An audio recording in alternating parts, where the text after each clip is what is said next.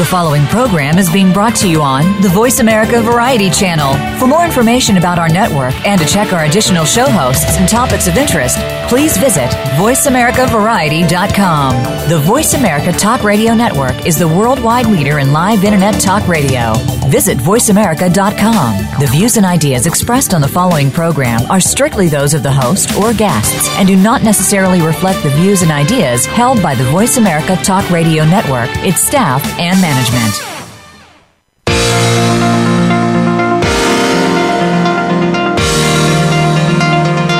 Welcome to Good Morning New York Real Estate with Vince Rocco. Our show is all about the exciting world of real estate, and in particular, how it relates to the lucrative New York market. But if you're not planning a real estate transaction in New York, we still have plenty of information that you can use no matter where you are. Now, here's your host, Vince Rocco. Good morning, everybody. It is Tuesday, June 27th, and at this hour, if you are a real estate professional, you must hear about Fordham University's new institute designed to take you to the next step in your career. The special advisor to the program is here this morning, and we're going to talk to him. Also at this hour, if you've been living in New York City for a while, you already know that a monthly rent payment here could easily cover a mortgage and utilities in other parts of the country. So when is it the right time to buy? We will discuss that and more. Plus, the panel is here for hot topics. But first, I'd like to welcome my listeners in the United States and around the world. You are listening to Good Morning New York Real Estate. I am your host, Vince Rocco. And if you want to call into the program this morning, the number is 1-866-472-5788. That is 1-866-472-5788. We have a very interesting show this morning. The Fordham Real Estate Institute here in New York City at Lincoln Center provides professional real estate certificate programs which started last February. They were at the time proud to announce that Hugh Kelly has been named special advisor to the program effective immediately. In his role, Mr. Kelly is responsible for guiding the direction of academic programs, development content, recruiting faculty, and performing industry outreach. He reports directly to Anthony Davidson, Dean of Fordham School of Professional and Continuing Studies. The appointment of Hugh Kelly as special advisor further positions the Fordham Real Estate Institute as the leader in professional certificate programs in the real estate arena. He has a proven track record in business and academics, and we are pleased to have him join us as they launch their endeavor over there at Fordham. In addition to his work with the Fordham Real Estate Institute at Lincoln Center, Mr. Kelly also heads his own consulting practice, Hugh F. Kelly Real Estate Economics. He previously served as clinical professor in New York University's Schack Institute of Real Estate, where he taught for more than 30 years.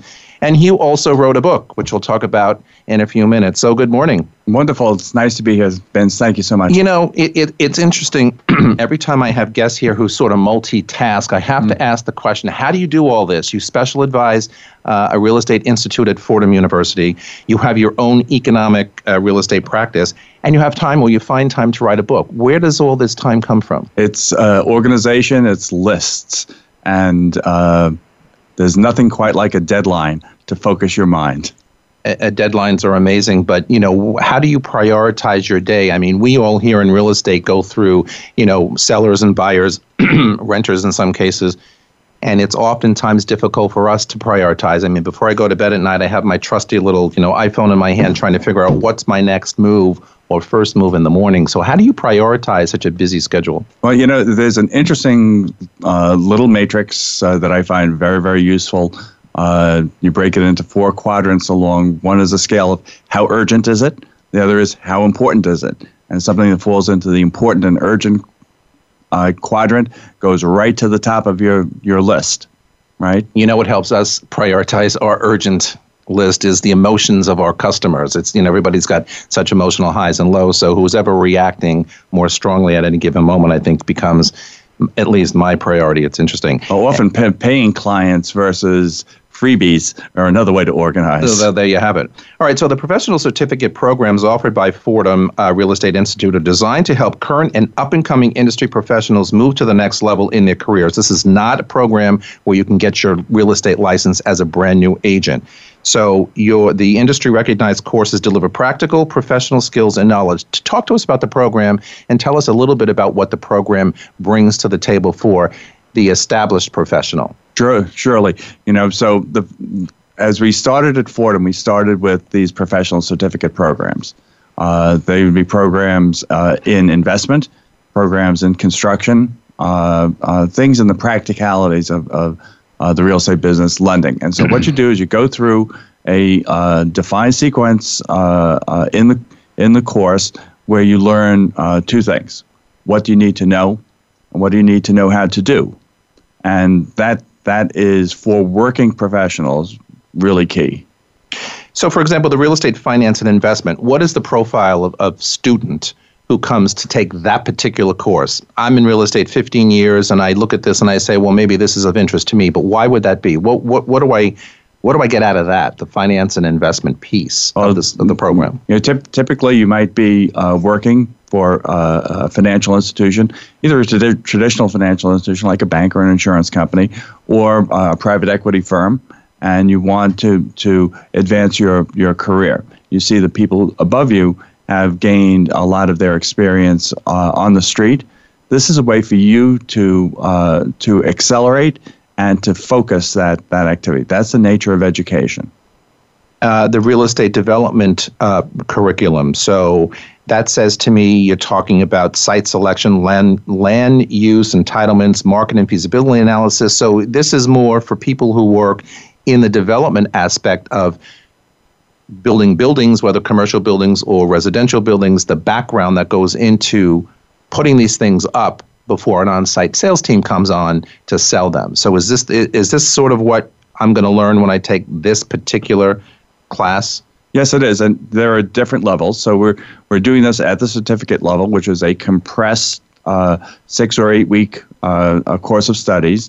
But then, as we build the graduate program, which we hope to launch next January, you'll find those courses and sequences of courses in more depth and in greater detail. Explain to our listeners out there the difference between certificate programs, because I have taken some of these classes at another institution in the past, NYU, as a matter of fact, and I think what people don't understand is you're not matriculating in a graduate program or even an undergraduate program when you take these certificate programs, correct? That's right. It's a more limited commitment. It's a more focused commitment and a more economical course of study. For a master's degree, of course, you're trying to learn more theory. And theory is an important guide to practice, knowing what to do, not just how to do it. I think in many ways, we've had some chinks in the armor of graduate studies in business because we've focused so much on technique and less on the judgment that guides the application of this technique.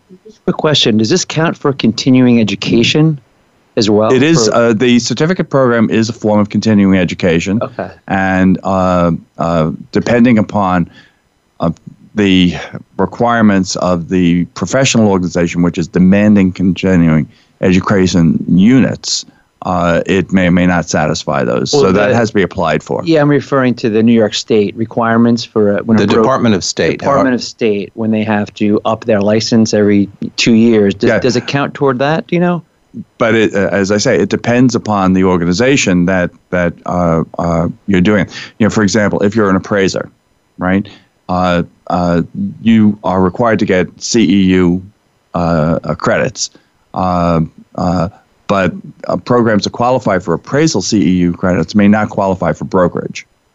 And I would think, though, that would be a very expensive continuing educational endeavor. In other words, these are college, level classes, and they're pretty expensive, and they also go on for a long period of time. So it may satisfy the requirement, but I think it's probably the long road to doing that. However, if you have other interest by completing this program, and you can do that also. Well, that's what I was thinking. If you could kill two birds with one stone. Correct. I always wonder, because I have a lot of friends who are in the consulting side of real estate. So, they work for companies like McKinsey and Accenture. Do you see people who are consultants for these big firms coming to take your certification courses? Like you were just saying, one of the sectors is construction, and I know, of course, construction management is a big consultancy in the country. Do you ever see that? One of the programs. So yes, and I think our experience at NYU, where I was for a long time, is sort of the model that we've migrated. Bob Morgenstern, who runs the Fordham program for many years, was the head of the certificate programs at NYU SHAC. Let me ask you something. So classes are available in person on campus at Lincoln Center only, not in your other locations at the moment?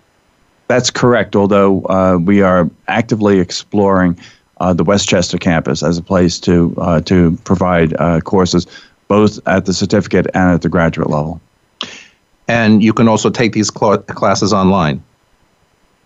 It's a mixed medium. None of the classes are 100% distance learning, but all of the classes have the capacity to have some distance learning components. Let me ask you something about the industry of real estate, okay? Because we as brokers here, agents here, have a whole different love fest with it and a whole different perspective on it. But you as an educator and you as someone who, teaches real estate or has taught real estate before, consult in it, etc., design programs as special advisor, what do you think is the absolute fascination with New York City real estate with almost anybody that you talk to out there? You go to a cocktail party and everybody wants this, especially if they hear that you're a real estate agent. Oh my God, let me ask you about this. Just like if you're a doctor, doc, I got a pain over here and I don't know what to do about it.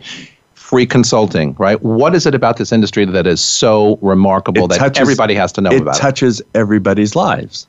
You work in real estate, you live in real estate, you shop in real estate, you vacation in real estate. The only way you can get away from real estate is by going on a cruise ship. But can you really get away from it on a cruise ship? I don't know. That's a between your ears question.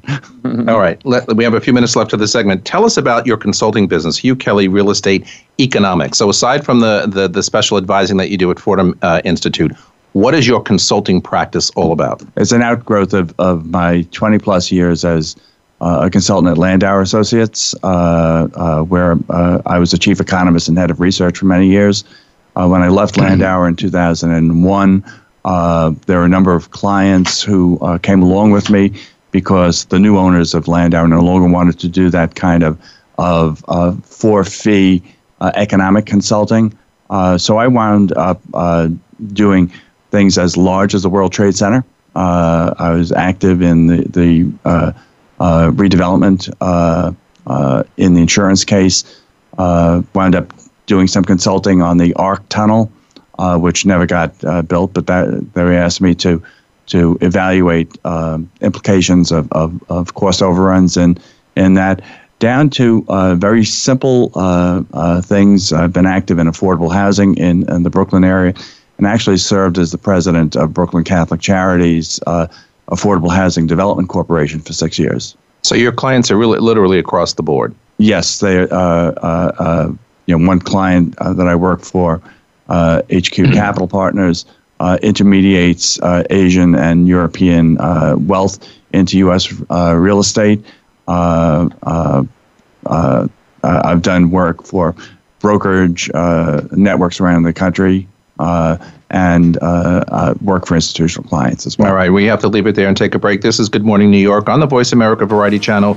We'll be back to talk to Hugh about a book he wrote, 24-Hour Cities, right after these messages. Don't go away. Streaming live, the leader in Internet talk radio, VoiceAmerica.com. It's not easy to make it big in New York City. It's even harder to sustain that success for decades. However, two teams have defied those odds due to their formulas for success. Both have all-star rosters, performing at the top of their game. Each have an undying commitment to greatness, a willingness to evolve, superior training programs, and ownership that invests heavily in their product. It only seemed natural for the world's most valuable sports brand to partner with Halstead, a market leader in the New York metro area, and now proudly serving as the official luxury real estate firm of the New York Yankees.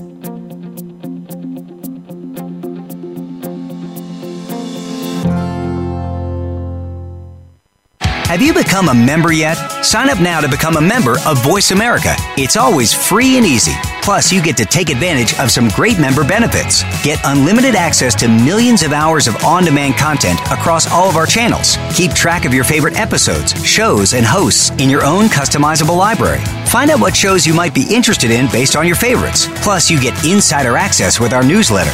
Membership gives you more. Sign up at voiceamerica.com and click register at the top right.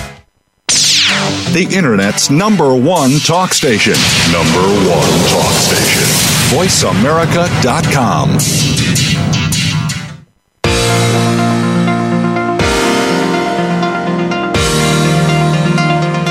You are listening to Good Morning New York, Real Estate with Vince Rocco.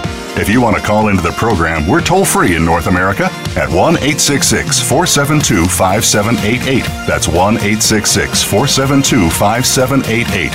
Now, back to the show. All right, everybody, we are back. We're talking to Hugh Kelly, who is Special Advisor to the Fordham Institute of Real Estate, new program for professional studies here in New York City. All right, so Hugh also wrote a book. It's called 24-Hour Cities. It is the very first full-length book about America's cities that never sleep. I really like that. And before we went on the air, I told you I've always, kind of related to New York City as the city that never sleeps. I mean, that's not my words. It's come from other people, but I've adopted it. Over the last 50 years, you say the nation's top live, work, play cities have proven themselves more than just vibrant urban environments for the elite. They are attracting a cross-section of the population from across the U.S. and are preferred destinations for immigrants of all incomes.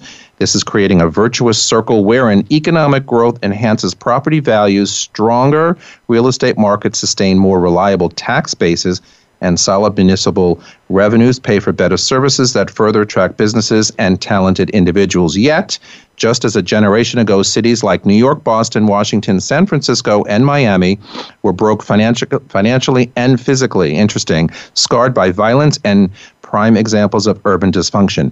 How then, in your research, did this turn around? What happened? Well, that's, it's a combination of things. It's cities that were daring to be themselves. There's great homogeneity, actually, across many, many cities in America. If you take a look at those cities that have successfully broken out of the pack, the New Yorks, the Miamis, the San Franciscos. Miami especially, I would think. These are different cities. Mm-hmm. Each has their own ability, and they weren't afraid to confront their problems. I like to tell a story about Epcot. Epcot is Disney's experimental prototype city of tomorrow. I've traveled around the world. There is no city that looks like Epcot. No, no. And I think there's a reason for that. The Disney company and Walt Disney himself hated messiness. They're very uncomfortable with that. But cities are inherently messy. Absolutely, especially these bigger cities that we just rattled off. And so a city that looks at that and says, this is not a disadvantage. This is an advantage if we solve the problem. Because problem solving, focus and attention on a city's problems, and New York had as many problems as any other city, causes you to innovate. And it's the climate of innovation that attracts the brightest and the best to come from all around the country and all around the world to these cities. And that is what creates economic dynamism. But isn't that based on people wanting to be innovators and wanting to get involved in whatever the issues of a big city are, messiness, political infrastructure, etc., crime? You've got to have people who want to innovate and change and really make a difference before we can accomplish those goals, correct? I think that's right. But we think, particularly as educators, too much at the elite end of things. Innovation happens from the bottom up. Mm-hmm. I take my neighborhood, and the beginning of my book has 4 or 5 pages just descriptive of the Kensington neighborhood of Brooklyn, which is not a Gold Coast neighborhood, and you look at let's take the Greengrocer that's on the corner of Church Avenue and East 4th Street. It's called Golden Farms. It says Russian, Turkish, Ukrainian, Israeli gourmet foods, open 24 hours. So here in a neighborhood that's far from the bright lights, big city, you have a business established by immigrants. It's owned by Chinese. It's fully staffed by Mexicans, and it serves a highly immigrant neighborhood, as you can tell. But it has enough business to sustain itself on a round-the-clock, 365-year basis. That's innovative in my mind.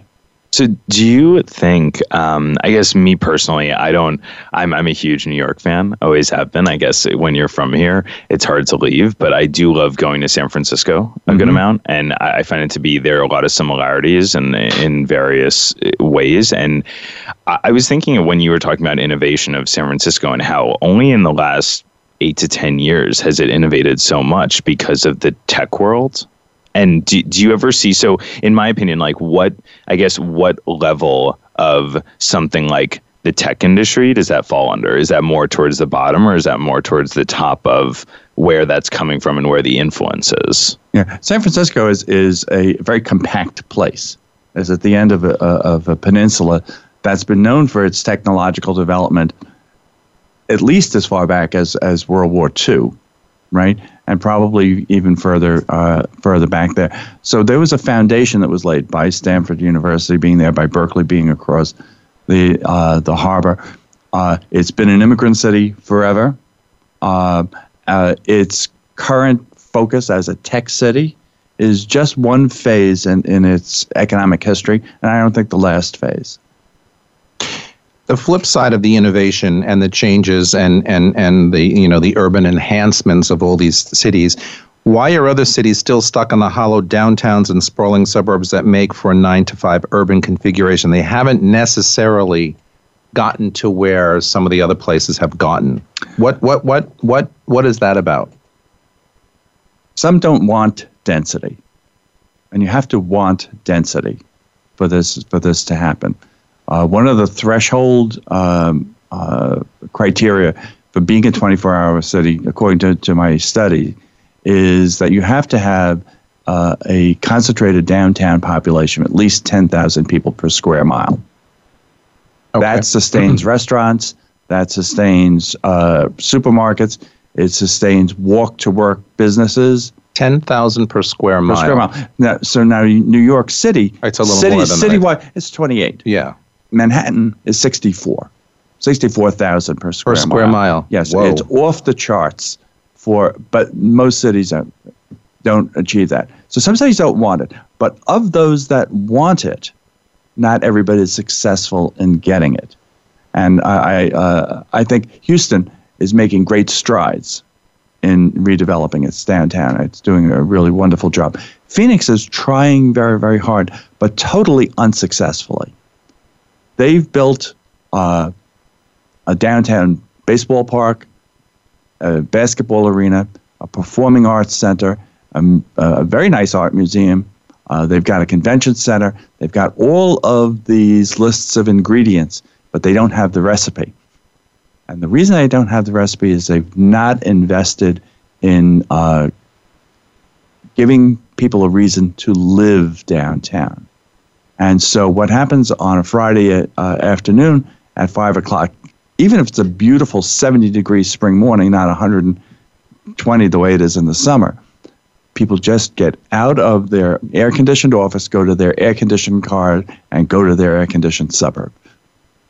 I couldn't agree more. I think that I love going to smaller cities like Austin and even Dallas, Portland, because I always find it interesting. Whenever I try to go to a small city, I like staying in the center of cities. I guess it's a New York side of me, but I love to start from the middle, which I feel in the smaller cities are always the financial district. And I walk out. So I try and what I always find is that as opposed to New York, where as you go towards the center, you find more and more retail. I find that as you go out in the smaller cities, you find more and more retail. And I think that that's a sign of exactly what you're saying about how people don't necessarily want to go into the center to have everything. Like they want to be able to get everything just outside. Yeah. The key word that you used was your verb. When I go to a city, I walk. Mm-hmm. And that walkability implies both density and proximity. And as Jane Jacobs long ago reminded us, diversity. So it's not just diversity of uses, where you work, where you shop, where you go out for entertainment, but it's also diversity in the quality of the real estate that's there. So Jane Jacobs said, that growing cities need old buildings. And this comes back to innovation, because it's the older buildings with a lower cost basis that provide innovative startups with lower cost options than new construction high-rise buildings do. So your research identifies the ingredients of success and the recipes that put them together, right? So you've touched on some of them. What are they? What are they in general? So we start, I think, with the catalytic ingredient of residential density. Mm-hmm. That's the catalytic, the yeast that makes the bread rise, right? But you also need a city to be safe. So I look for cities that have on the FBI crime index crimes of 5,000 per 100,000 population or lower. New York City and LA actually do very well on that scale. Interestingly, the suburban cities surrounding New York City also do very well on that. Crime is relatively low in a place like Yonkers and New Rochelle up in Westchester County, for example. I look. I went to school in New Rochelle. I love New Rochelle. I look for good transit access, so that you don't clog up your center with cars. So that eases everybody in getting around. I look for a diversity of ethnic restaurants, because again, that gives people more choices over time and establishes an identity for the city. You mentioned Austin as a place that you particularly like. I love Austin's city motto: "Keep Austin weird." Now, if you propose that, I never heard that. Yes, okay. Keep Austin weird. Now, if you propose that to an economic development class somewhere, and say your city motto and your strategy is and it's worked, but it goes against the grain of most standard thinking of how you develop economies. All right, the book just received the Gold Award in the Robert Bruss Real Estate Book Competition held by the National Association of Real Estate Editors, and the award was presented to you last week in Denver. How did that feel? That felt very, very good, because these are the professionals about writing about real estate. So to receive an honor from them was especially significant. But more so, the book and the academic research that lay behind it was my attempt to make this a mainstream topic of study in urban economics and in economics geography. And this is just another step along the way of validating that. It's amazing to me how seldom the plans for how do you develop your municipal economy treat real estate as a driving force, and how often it's just assumed to be a secondary effect. I think that's backwards. Real estate is a force that changes cities, and it changes the lives of the citizens of the place. And so I think you can't pay too much attention to it. All right, we have to leave it right there. The book is 24 Hour Cities. You can find it online and in bookstores. The author, Hugh Kelly, also special advisor to the Fordham Real Estate Institute. Hugh, thank you for coming here today. Good luck with the book and with the future at the Fordham Institute of Real Estate. We'll be right back. Stimulating talk gets those synapses in the brain firing really fast. All the time. The #1 internet talk station where your opinion counts. VoiceAmerica.com. Now you can take your favorite Voice America radio program with you anywhere. Sign up for our mobile app if you have an iPhone, Android, or BlackBerry. The Voice America Interactive Radio Player, powered by Aircast, gives you the freedom to listen to any of our programs, anywhere, live and on demand. No registration is required. Listen to your favorite Voice America hosts and discover new ones. Download the Voice America mobile app for iPhone, Android, or BlackBerry, powered by Aircast. Visit the Apple iTunes App Store, BlackBerry App World, or Android Market. American Heroes Network is a program for and about our American veteran heroes and their families. Join host Gary Ray as he shows what is being done to help our veterans and showcase the companies and organizations that are helping our veterans and their families rebuild their lives. Listen for American Heroes Network, live and powered by the Voice America Variety Channel, every Tuesday at 11 a.m. Eastern Time, 8 a.m. Pacific Time. Streaming live, the leader in Internet Talk Radio, VoiceAmerica.com.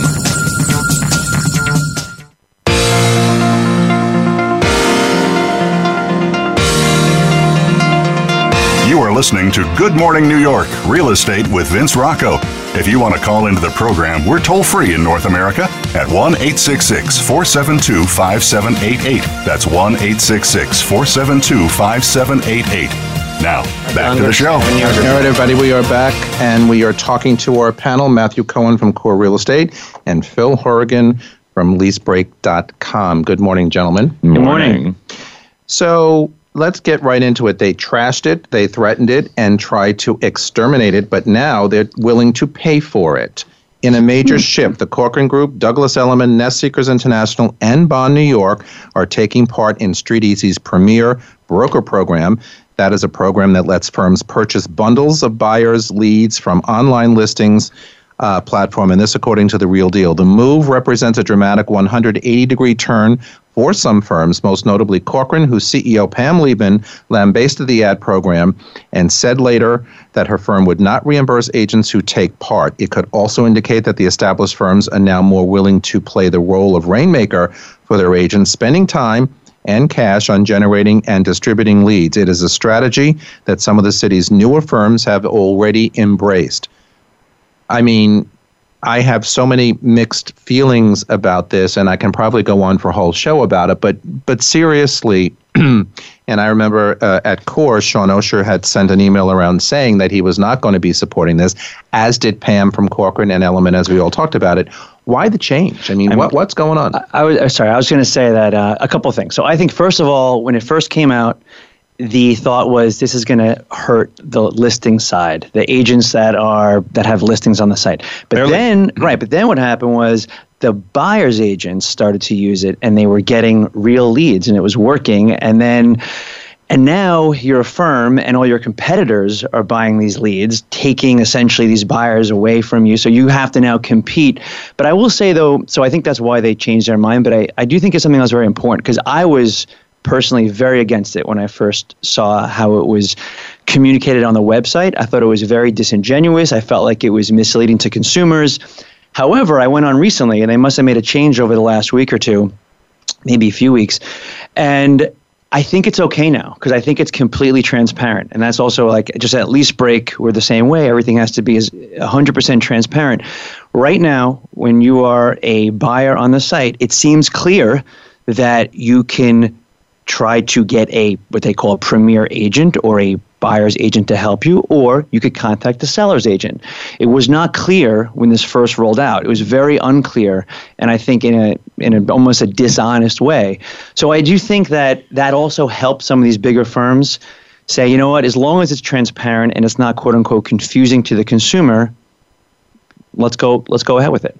I think it's also just the normal economics. I think if you look at it in a more general sense, StreetEasy is a conglomerate. Like, you can't just ignore arguably the biggest outlet of New York City real estate to the public. And as a big firm like Elliman or Corcoran, that are different, than the firm I'm at, like Core, that's smaller and doesn't have as much, just doesn't have as much brokers. So you have a much smaller influence. I think you have to give in at some point, no matter how bad or good it is. So if you look at it on a more, wide range scale, you can't just have a bad relationship with the biggest outlet out there.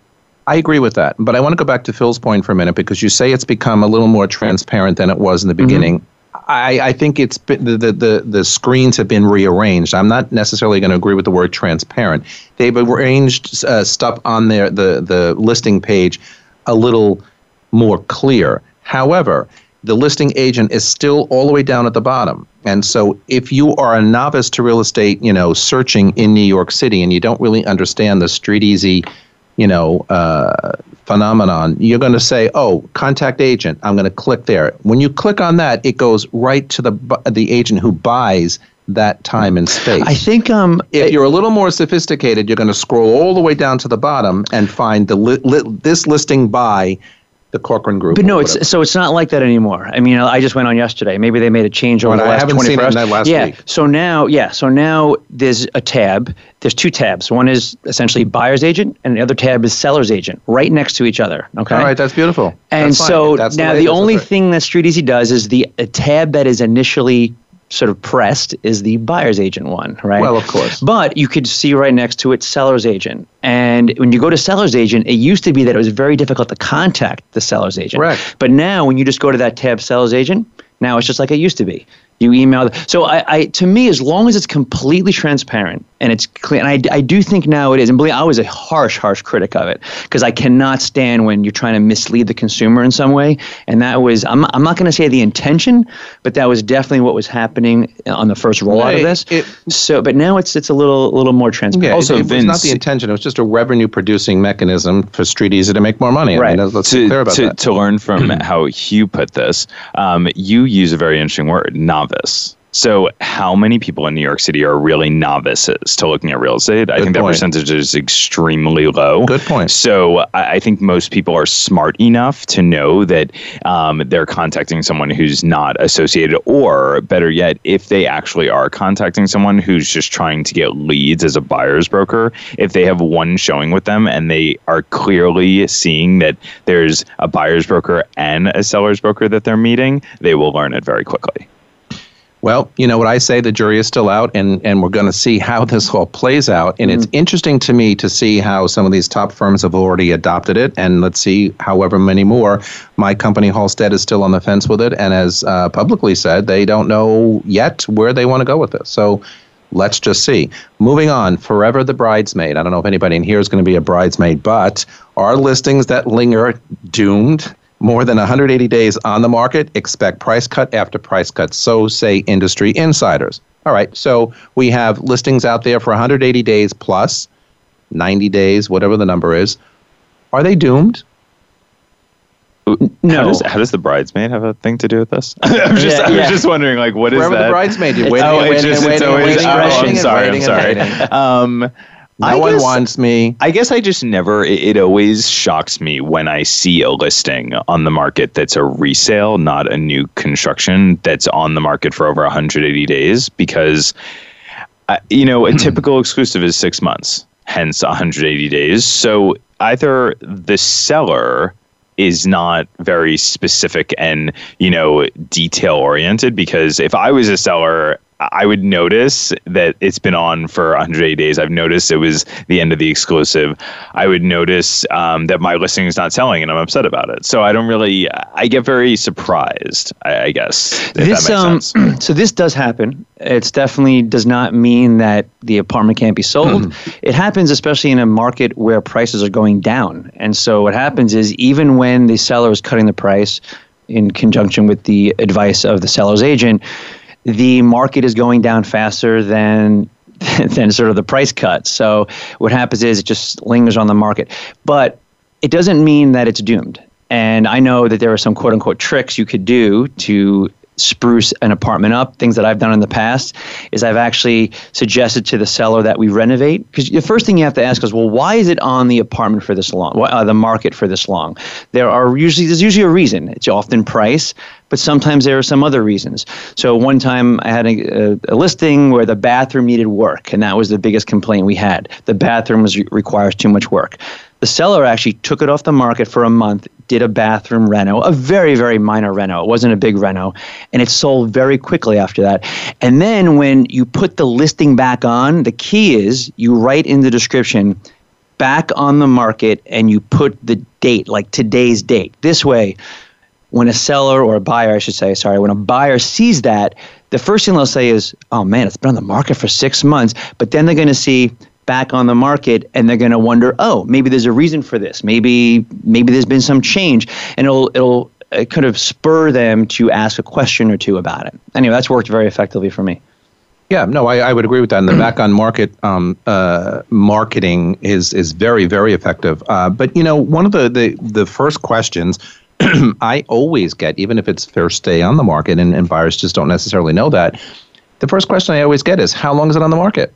Right? Mm-hmm. So, you have to be prepared for that answer every time out of the box. And I will tell you 95% of the 96, 97% of the time, people walking into an apartment on an open house will ask you that question, even in private showings. I would say I hate to play devil's advocate, but I don't really hate it. I don't disagree. I don't agree with you guys. I find that the majority of people don't read descriptions at all. They don't. And unless it's a investor who is specifically looking for a tenant in place, because I'm actually shocked that StreetEasy hasn't put a tenant in place tab or some sort of note towards the top of the listing. I guess there aren't enough listings that have a tenant in place, but I find that people don't read the description, even if it's right in the beginning. And if they do, I have actually had clients who see the back on the market and they're like, I think that means there's more negotiability. They find more, not desperation, but just more negotiability once that's put out there. They're like, if they weren't really trying hard to sell it, they would have just put it back. So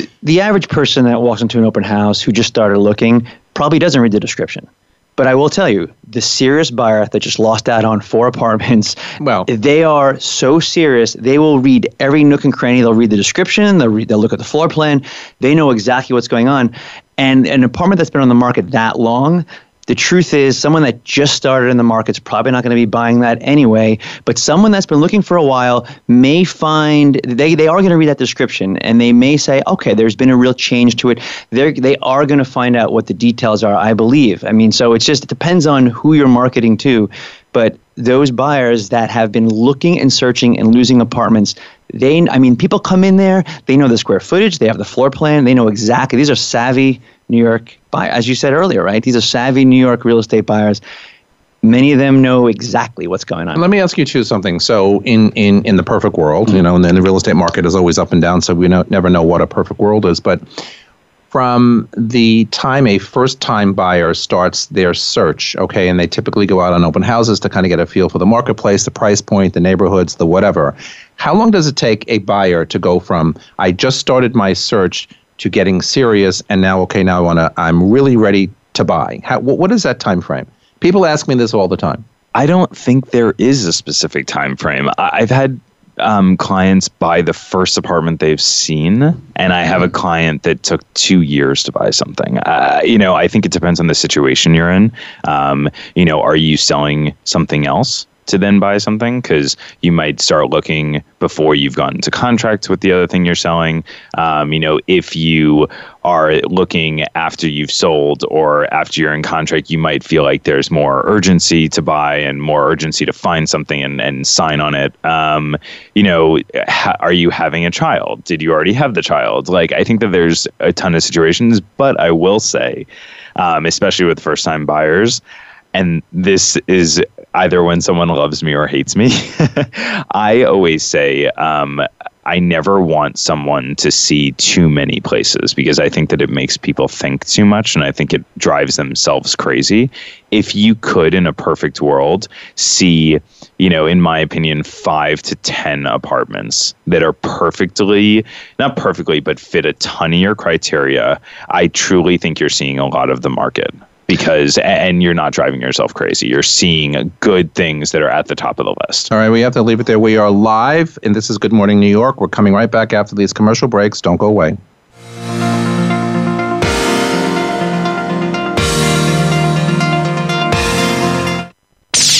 The Internet's #1 talk station. #1 talk station.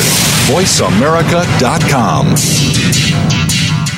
It's not easy to make it big in New York City. It's even harder to sustain that success for decades. However, 2 teams have defied those odds due to their formulas for success. Both have all-star rosters, performing at the top of their game. Each have an undying commitment to greatness, a willingness to evolve, superior training programs, and ownership that invests heavily in their product. It only seemed natural for the world's most valuable sports brand to partner with Halstead, a market leader in the New York metro area, and now proudly serving as the official luxury real estate firm of the New York Yankees.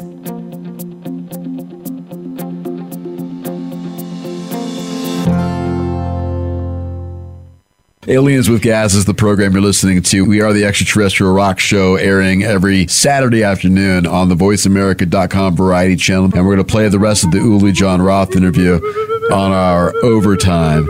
And I dig that because you're doing the Brady Bunch thing, aren't you? I am. Because I have a theremin app on my phone. So it's not, a real theremin.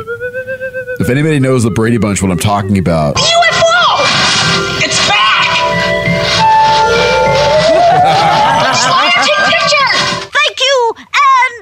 Keep watching the skies.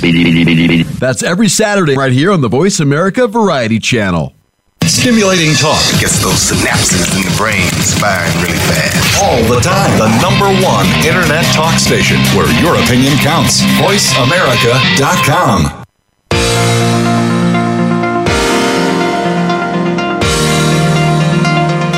You are listening to Good Morning New York, Real Estate with Vince Rocco. If you want to call into the program, we're toll-free in North America at 1-866-472-5788. That's 1-866-472-5788. Now, back to the show. All right, everybody, we are back with Matthew Cohen from Core Real Estate and Phil Horrigan from LeaseBreak.com, who's doing all kinds of hand things over me. I'm not quite sure what he's trying to tell me. But go ahead, finish your point, or start your point. No. Vince, you asked the question, how many apartments or how long does it take generally for buyers to go from I'm not that serious to serious? Matt was saying, really depends. I agree, it does depend. Some people buy in the first apartment, some people take 2 years. But I do think it's important to give people an average of how long it takes because people have leases that are coming up and they don't know how the process works. So they may say, hey, how long does it really take for me to look at apartments and get a sense of what's out there? So I usually say a couple of months. It could take you a couple of months before you really know what you want. Absolutely. And then you could start to, I said, look, at some point you're probably going to know more than I do in this particular type of apartment that you're looking for. You're going to know if something's priced well or not priced well, just probably better than I will because you're going to be so good on what's out there and the inventory. And so that's what I would say on that. And it really depends. People could find something right away. It could take 2 years, but generally it takes a few months before they become very, very serious. I agree with both of you, and I always tell my clients, personal stories of my real estate days before I was a real estate agent. And I was working in corporate, and I used to, buy and sell apartments. Started out because I needed an apartment, and then it became a hobby. I used to like just doing this. Buy one, fix it up, sell it, buy another one. Buy one, fix it up, sell it, whatever. Always was in motion. And, of course, my real estate agent, who was a Corcoran agent at the time, loved me. I was like an annuity, right? Constantly generating income for her. So, she would yell at me every once in a while. She was an older woman. I loved her dearly. But she'd say, you're out of your mind, you're crazy. What are you doing? You just bought this 6 months, 7 months. What are you doing? But to both of your points, though, it can take a while to find just the right place. And in Matt's example before, up to 2 years sometimes. I was very specific. I was living on the Upper East Side at the time. It was very specific with what I wanted. I wanted pre-war only and condo if I can get it. That limits my availability of apartments up there to very few.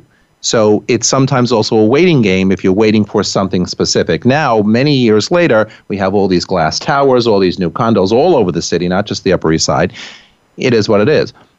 My famous story and the end of this story is I ended up living on the West Side because, again, pre-war and condo. So I bought an apartment at the Century, 25 Central Park West on Central Park because I couldn't find anything that I wanted on the East Side, and that's how I started the next 20 years of my life living on the West Side. So, there's, good and bad to a real estate search. But the key there is, and you guys know it, work with the best agents that you can find, trust them, have confidence in them, and be patient because you will absolutely always find what you want. The one thing I wanted to add too, I know Matt mentioned he usually doesn't like buyers to see too many apartments. He kind of I disagree with that slightly because every buyer's different. Some buyers, they need to see 30 or 40 apartments, and I'm fine with that. I mean, some of them want to see 2 or 3 or 4, and that's it, and they're done, and I'm also fine with that.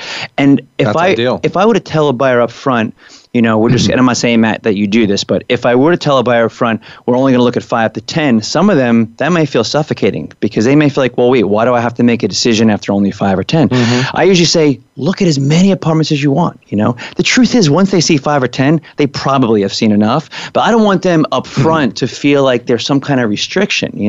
They're the ones who determine whether they're ready not to buy, not me. So that's kind of how with our little little coaching, though, because sometimes people can get stuck in the mud. They can unnecessarily. All right, moving on. Here's interesting. We're going to move over to the rental side for a little bit. The landlord is in your building is turning apartments in that building into condos. Okay, so my rent stabilized 1-bedroom apartment that I'm currently living in, for example, on the top floor, 4th floor, comes with roof rights. He's going to ask $800,000 for it when he can sell it. And this person needs to know how much money should they ask for in a buyout. So in other words, the landlord is going to buy out tenants in the building because he wants the apartments back. He's converting them and going to be selling them on the open market as condominiums. So, what should you ask for? If you know he's asking $800,000, say you've lived there for 20 or 25 years, your rent is fairly low, $1,700 a month. I'm just making these numbers up. What kind of number do you ask for?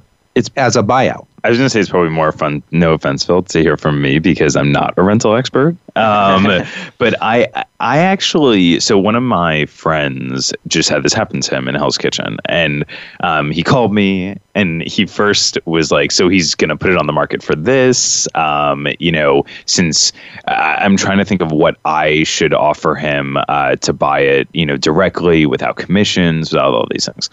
And so that's how the discussion started. And then he said to me, and if of course I've, decide that I just can't afford it, how much do you think I should ask for a buyout?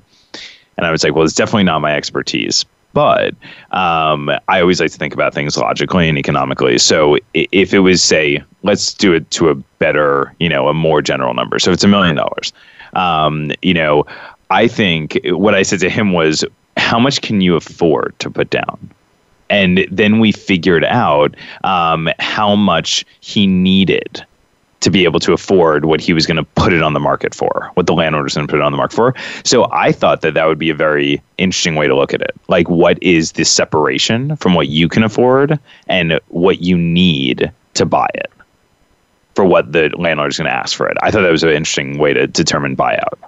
There's really no right or wrong. Yeah. There's no right or wrong. But I was going to say, so if you're considering whether to ask the landlord for a buyer or not, if you want to stay in that apartment, like let's just say you really don't want to move, then just stay there. You don't have to. Just stay there as long. Let them come to you. Let them keep on increasing their offer. However, if you're in a situation where you kind of want to move anyway and you want to use that money, the buyout money, to buy another apartment or what have you, yeah. Again, wait as long as possible, but then you may be a little more willing to negotiate earlier. I don't think there's any right number. I can't say if it's $800,000. I can't tell you what that means because it so depends on what the landlord wants, what you want. But generally, wait as long as you can. Do not leave the rent stabilized apartment unless you have to. You let them come to you. I also think ask for high. Like the worst they could say is no, right? Well, fine, but here's another strategy. Okay, so given the example, you don't mind leaving. Okay, if you're going to get a good buyout, you don't mind leaving. You're going to go, move on, whatever. The real answer is don't do anything. The landlord is going to try to buy it from you, going to eventually list it and sell it for $800,000 or $1 million, whatever the number is. You just sit back and be cool. And the strategy is let him come to you, as Matt just said, with a number. Or you come up with a high number in your head if he does start that conversation. But basically, don't ask for anything. If the landlord is offering buyouts, the landlord should be coming to you with a figure, then play very hard to get. Because if he wants that apartment, he's going to pay what he needs to pay for it.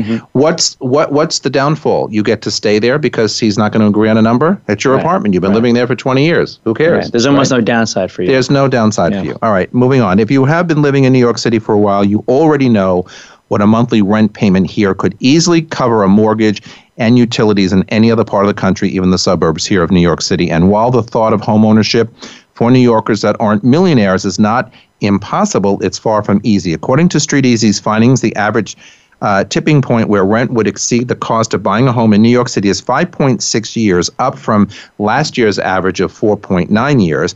The increase in the amount of time it takes to break even can be attributed to both rising mortgage rates and the softening rental market. What are your thoughts on that? I don't know. I mean, I really need to see the assumptions that go into that model. I've tried to make models like that myself, and I do have a working model, actually, and there's so many assumptions. It's so sensitive to the littlest thing. So when I hear that, I don't necessarily feel like there's been a huge change in the last year. I mean, what's it saying? It's saying it's going from 4.9 to 5.6. That's a big increase. I think it seems like a big increase. I think it also, all of these, I guess, charts and equations and models, they all use different numbers, I find. So, are they using asking prices on sale? Are they using asking prices on rent? Because where we do differ in the market that we're in is obviously that people are negotiating. So if you're using, especially an asking price on rent, I bet you that number is not accurate. And I think that, use me, for example. I'm buying my first apartment in Manhattan, and, I've rented for a while, and I'm with after I close on my purchase, my monthly mortgage and maintenance is going to be $700 lower than my rent monthly. That's including after the tax effect? Everything. Okay. It's including everything. Taking into account tax effect, right? Yeah. I think it all depends on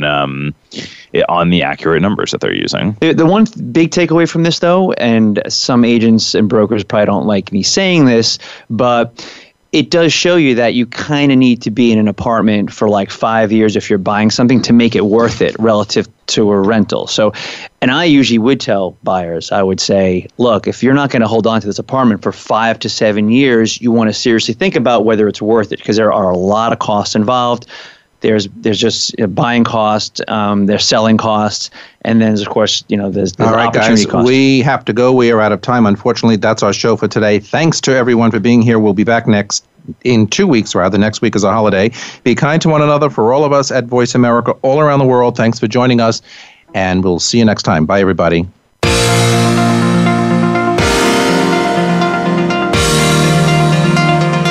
Thanks for tuning in this week. Please join us for another edition of Good Morning New York Real Estate with Vince Rocco next Tuesday at 9 a.m. Eastern Time, 6 a.m. Pacific Time on the Voice America Variety Channel. Here's hoping all of your transactions are successful ones.